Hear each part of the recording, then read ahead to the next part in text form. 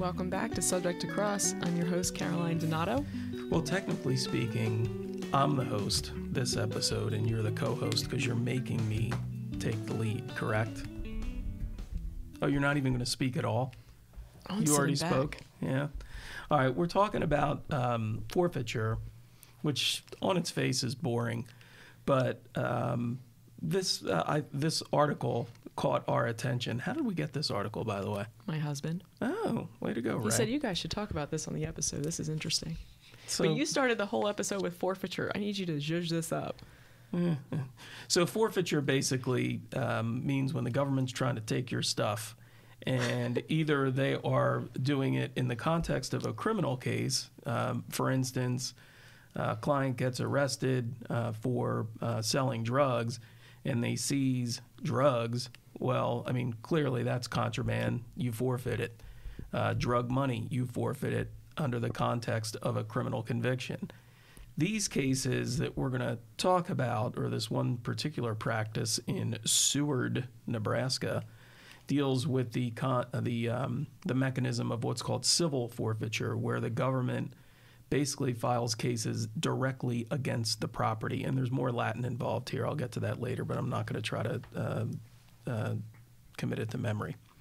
So in any event, in the context of civil forfeiture, where there doesn't even need to be a criminal prosecution, mind you, they can attempt to seize property civilly.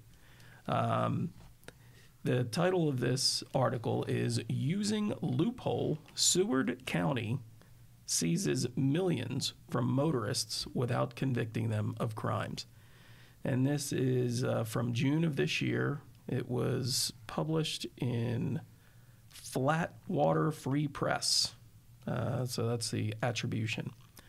I'm going to read the first part of this article. 455 miles of Interstate 80 run through Nebraska, but one 24-mile stretch has become nationally known or notorious for a type of traffic stop that sends millions to a single Nebraska county and its sheriff's office. In August 2020, flashing police lights stopped Christopher Bolden's van on the short ribbon of road as he headed west through Seward County. Within minutes, Bolden found himself standing with his dog on the westbound shoulder. Seward County deputies had just found $18,000 in cash rolled up in a blue sleeping bag in his back seat. "It's drug money," they alleged. "It's money for my trip to Colorado," Bolden responded. There, on the side of the road, 1,300 miles from his Virginia home in a state where Bolden knew no one, a sheriff's deputy handed him a form. "You can sign this piece of paper, abandon the $18,000, avoid arrest, and continue on to Colorado," he says he was told. "Or don't sign, and you will go to jail. You could face felony charges. Your van will be towed, and your dog will be taken to the pound." Wow, that's cold, right? Using the dog as leverage. I mean, I'm a cat guy, but that's tough. Traffic stops like these, where passing motorists are pulled over, searched, and asked to turn over any cash that's found, are big business in Seward County, population 17,692. Here money is routinely seized without anyone being charged or proven guilty of anything.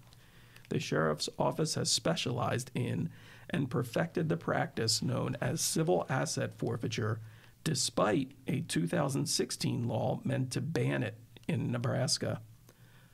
1 out of every 3 civil forfeiture cases in Nebraska state courts happen in Seward County. So I don't know about you, but I'm not driving through Seward County with any cash on me. Although $18,000 in cash, that's suspicious, right? But does it justify having it seized by the government? Of course not. Nearly all begin when a Seward deputy stops a driver on I-80. So program your ways, avoid I-80 in Seward, Nebraska. Nearly all involve an out-of-state driver, and nearly all the seized money ends up in law enforcement hands after drivers, faced with a split-second choice between money or jail, sign the form and abandon their cash. In the past 5 years, Seward County law enforcement has hauled in, wait for it, $7.5 million from forfeitures, according to county financial records and Department of Justice annual reports.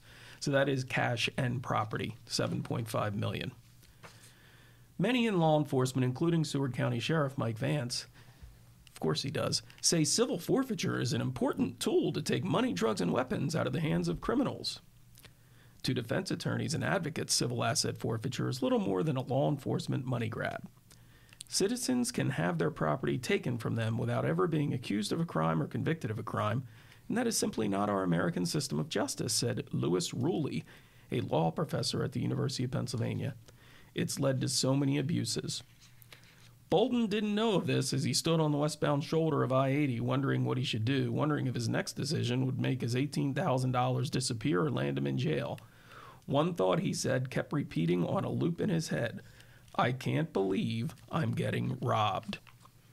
I just want to read a couple other excerpts from this article, and then we can talk about the civil forfeiture in the context of Pennsylvania, because recently, when I say recently, years all run together, but about 6 or 7 years ago, there was a decision that really kind of changed the landscape of civil forfeiture in Pennsylvania, particularly in Philadelphia, where they were up to kind of similar hijinks. But back to this article real quick. In the past decade, Seward has seized money in at least 90 state civil forfeiture cases, nearly double any other Nebraska county. In those cases, they initially seized a total of $2.2 million in cash from motorists. Drivers rarely fight to get their money back. Those who do rarely win, according to court records. And by the way, Bolden, he didn't win. He went all the way through his appellate process and lost his $18,000. I believe he got to keep the dog, though. Let's see here. We stop people. I love this. And this is why it's ripe for abuse. Mm-hmm. By the way, so the listeners can't see this. So Caroline told me that I was going to lead this episode, and I told her she would not be able to help herself in terms of interrupting me or looping or putting into context. She's literally, I think, chewing her fingers right now. I'm gripping the mic stand. It's great. I love it. I wish I had the ability to mute her microphone. You'd probably throw it at me, though. This is a quote. This is from the sheriff. We stop people for 3 contributing factors all day long, and then we assess them. Oh, those 3 factors, I think I missed them. The highway seizures that net this money often start when a deputy alleges a minor traffic violation, a car speeding or improperly changing lanes, or like Bolden, following too closely. So yeah, we stop people for these 3 contributing factors a lot, all day long, Swikert said. So they're basically pretextual, or in non-legal terms, bullshit stops. By the way, pretextual stops in Pennsylvania are not illegal. If they can be justified with a legal basis. Pretextual arrests are illegal. Pretextual stops are not. The deputy will issue a warning or a ticket for the traffic violation, often asking drivers to sit in the patrol car while they complete paperwork. They'll ask basic questions. Where are you headed? What do you plan to do there? The goal, looking for, quote, indicators of criminal activity. I gotta say, can I jump in? No. But it's pertinent here. Just give me 1 second. Okay. As deputies ask questions, they pay attention. Does the person seem nervous? Listener, would you be nervous? This is so illegal. Do they have a prior criminal record? How much luggage do they have? Can the deputy smell drugs? They have great olfactory senses, by the way. Does the vehicle have an air freshener hanging from the rear view mirror? All of that becomes part of a math equation. Swikert said, I love it, a math equation. All right, finally, defense attorneys and advocates argue these indicators can be weak. One 2016 case in Seward County cited a large amount of fast food wrappers in the vehicle as an indicator. Another in 2015 cited a 6-pack of Red Bull energy drinks. That's obviously a drug indicator, right? Go ahead. What would you like to say? I'd like to say the detention, the investigatory detention, is unlawfully prolonged. It's attenuated. It's separate, especially for, what's our friend's name here that this article is about? For Mr. Bolden, who is pulled over for a traffic offense and then told to sit in a police vehicle while he's getting a ticket issued to him. Suppression. Well, I mean, it's Nebraska, so it's probably a different analysis under their state constitution. So with this article, the loophole that they're talking about, by the way, there was a Republican state senator by the name of Garrett. And in 2016, he led an effort to change Nebraska's forfeiture laws. The bill, when passed, led state senators and civil liberty advocates to believe they had abolished state civil asset forfeiture. The 2016 law was designed to require a criminal conviction before the state could seize money, according to the bill's statement of intent. But the legislature left two loopholes. Seizures of over $25,000 could circumvent state law entirely by being adopted into federal court, and all law enforcement could still seize assets under state law if evidence connected the cash to drugs, even if there are no drugs in the car. So, for instance, in Bolden's case, the police officer smelled marijuana. Now, I don't think they found any marijuana, although, admittedly, Bolden said that one of the things he was going to do in Colorado, other than hanging out with his dog and camping, was to purchase legal marijuana there. Yeah, but, I mean, you have $18,000 worth of cash rolled up.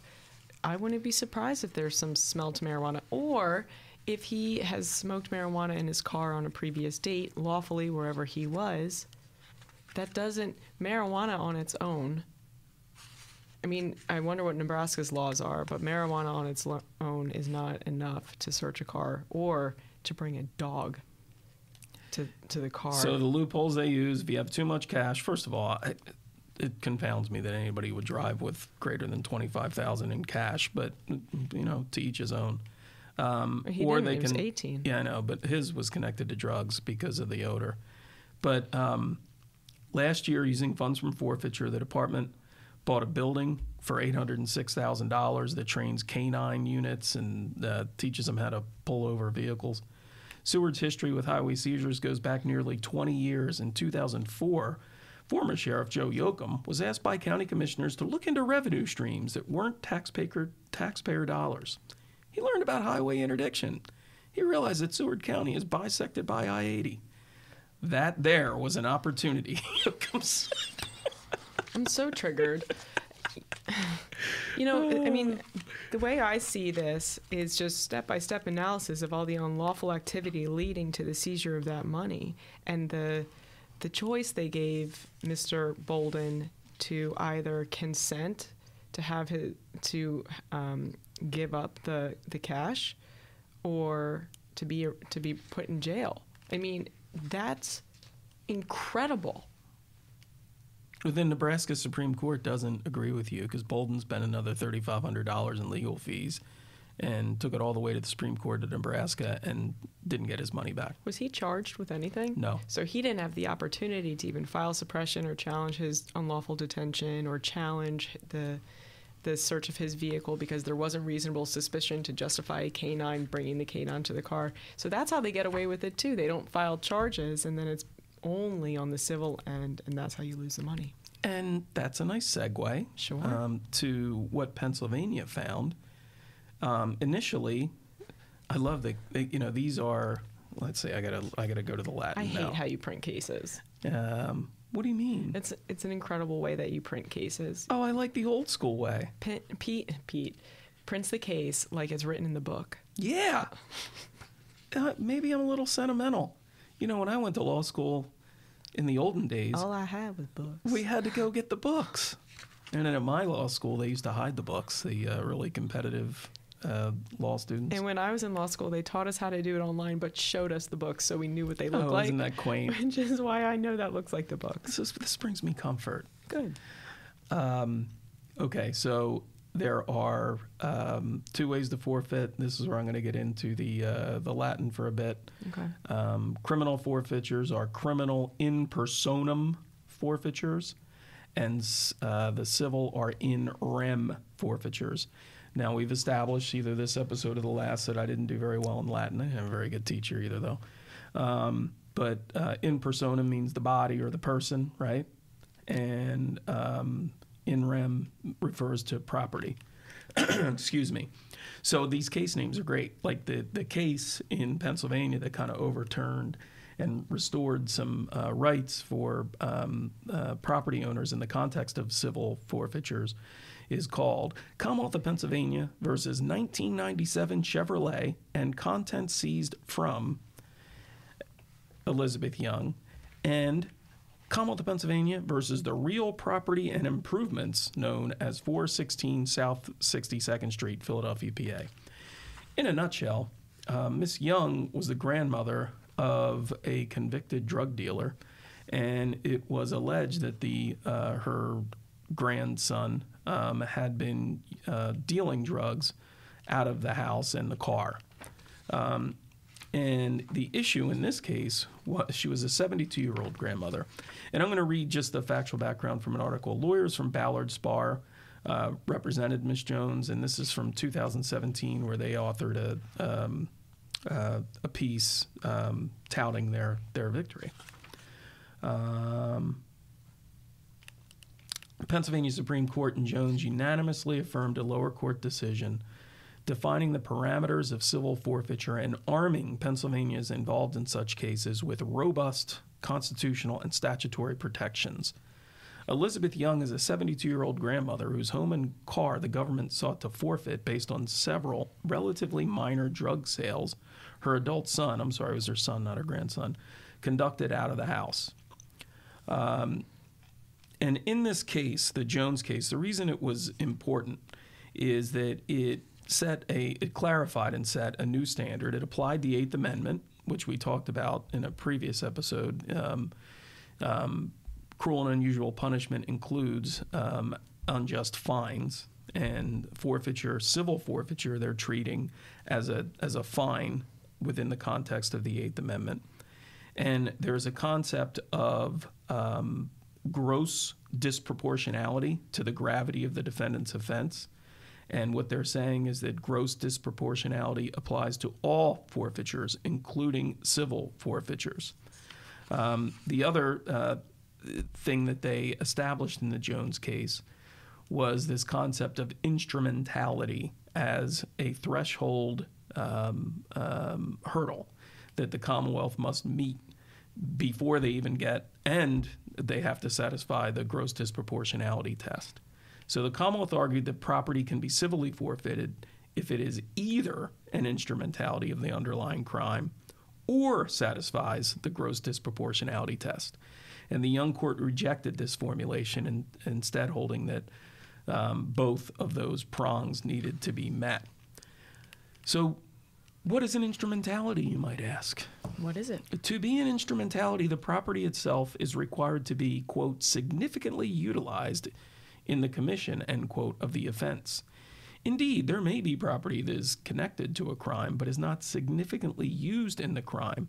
Considerations regarding this, quote, significant utilization, end quote, include whether the property was integral to the commission of the offense, i.e. uniquely important to the success of the illegal activity, whether the use of the property was deliberate and planned or was merely incidental and fortuitous to the illegal enterprise, and whether the illegal use of the property was an isolated event or repeated, whether the purpose of acquiring, maintaining, or using the property was to carry out the offense, and whether the illegal use of the property was extensive spatially and or temporally. The requirement that instrumentality be a threshold inquiry provides a safeguard to property owners not previously explicit. So they have to establish that first. And they also have to establish that it's not grossly disproportional. And significant in this decision is the fact that they're not just looking at the value of the property, they're looking at the property itself. For instance, in Jones' case, it was her residence, it was her home. And there's a subjective concept of value that applies in the context of proportionality. So this really, Philadelphia was notorious. There's numbers in here, millions of dollars that they were forfeiting civilly. It was, it's a law enforcement money grab. Now, I'm not saying they don't use it for legitimate law enforcement purposes. Like even in Seward County, they documented all the money was going towards like some of it looked stuff. Like, after the Uvalde shooting. Yeah, and that, right. How can you how can you fault that? But still, the ease with which the government seizes a person's property or the derivative of that property is at issue. Yeah. So, and in this decision that was our Supreme Court, the Jones case or the 1997 Chevrolet case, they go through the fact that the Eighth Amendment excessive fines clause applies to both criminal and civil. In the segue that I'm talking about, they recognize that the burden of proof in these cases, it's unlike a criminal case. To your point, you can't file suppression. The burden of proof in a civil case is a preponderance. It's not beyond a reasonable doubt like it is in a criminal case. So it was a way for law enforcement or the government to short-circuit procedural safeguards that you have in the context of a criminal case and criminal forfeiture by instead going through the civil route. But imagine if the civil route had those safeguards where if the government wants to take your property, they have to do it in a legal way, which is what suppression is all about, is the government legally obtaining evidence, is the government unlawfully infringing on an individual's constitutional rights in the pursuit of their investigation. Well, the civil world doesn't have that.